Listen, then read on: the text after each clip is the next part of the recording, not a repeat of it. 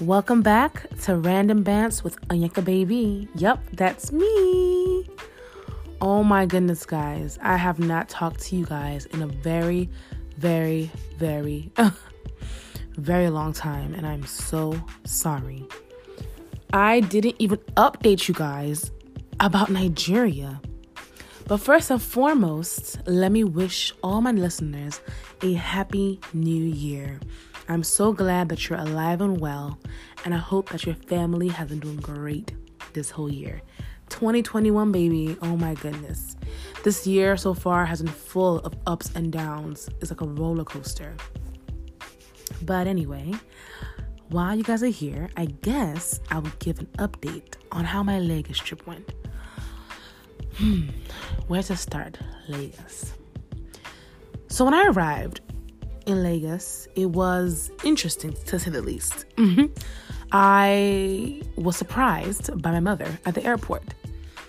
She told us that she'd be in the Owerri, but she actually flew back to Lagos just to pick us up from the airport because for some reason she thinks we cannot take care of ourselves.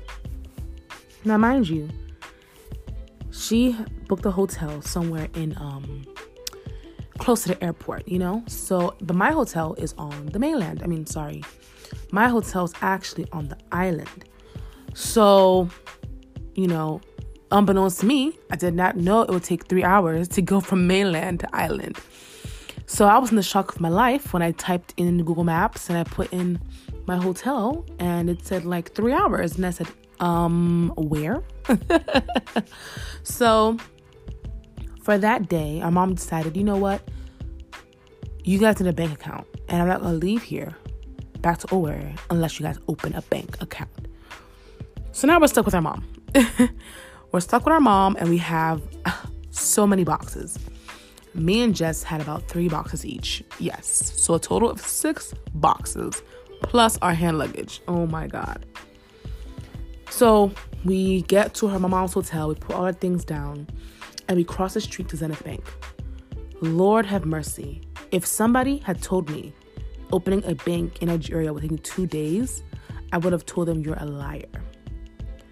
It took me 2 days to open a bank account. 2 whole days. And it didn't even turn active until what? Maybe another week? My goodness. Nigeria. Anyway, so after going through all that mess of opening my bank account, we finally were able to finish by, I believe, 6 p.m. that first night. So then me and my sister were able to find a driver, one of the hotel drivers at the hotel my mother stayed at, that took us back to the island. We booked our hotel and we, did all that good stuff. And we probably didn't get to our hotel till 10 p.m. 10 freaking p.m. And then I had to wait for someone to send me my money because in order to change my money, my mom had called a bookie. Now, bookie man is someone who changes money. He's someone from the Awasa region, and they change money. If you bring pounds, dollars, all of it, they change it for you into Naira. So at that point, they were changing it for us for 460. So we changed half of our money in cash, and then the next half we sent it to my mom's friend's bank account. So that's how we had to contact her friend in order to pay for a hotel because we didn't want to use our cash. But that first night in the hotel, me and my sister, we ordered prawns. Oh my God. These king prawns. Just imagine, close your eyes. Imagine you open up this steaming plate to red jollof rice and a prawn that's as big as your hand. 3 of them. They're doused in this spicy sauce with some salad to the side. Just imagine how good that was. So our first meal was amazing. It was pretty pricey though. I think the total for our 2 plates of food was 28,000. Lord, that was a lot of money. 28,000 naira, yo.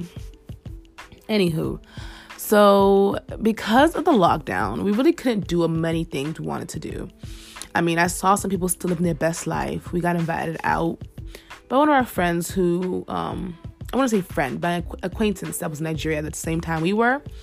And I actually followed her on Instagram, and she told us to come out with her that night, and her friends, but we couldn't find a Uber.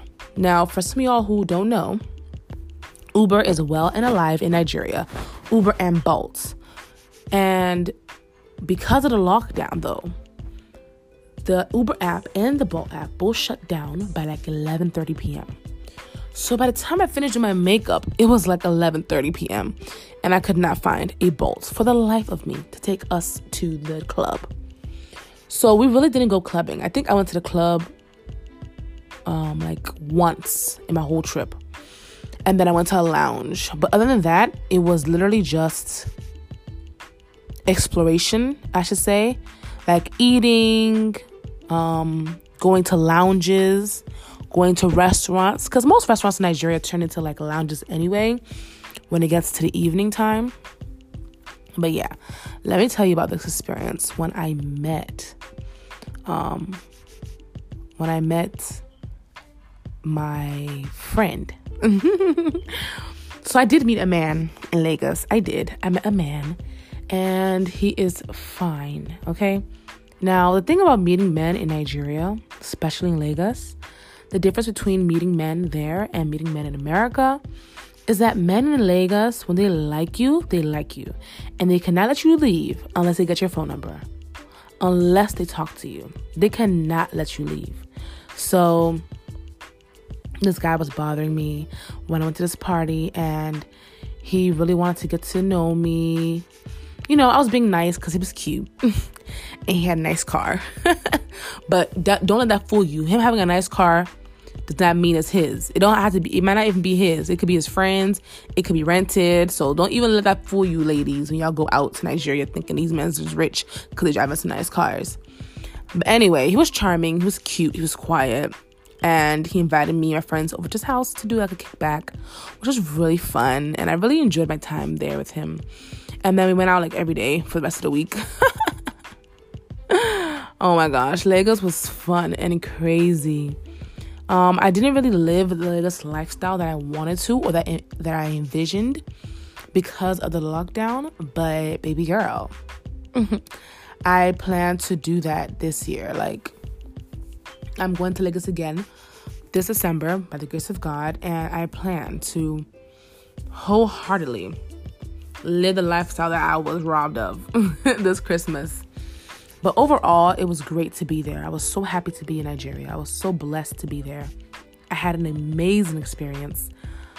It was just wonderful. So that's the end of today's episode. I will come back to you guys next time to give you guys a part 2 of when I landed in Owerri and the man I met there.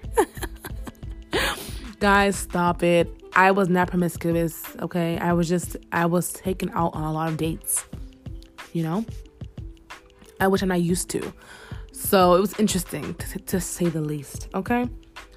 But I will talk to you guys on the next episode. And I still owe you guys a part 2 of my boarding school story. I haven't forgot. I will get to that right away. Don't forget to share this with your friends, y'all. Help me grow my platform.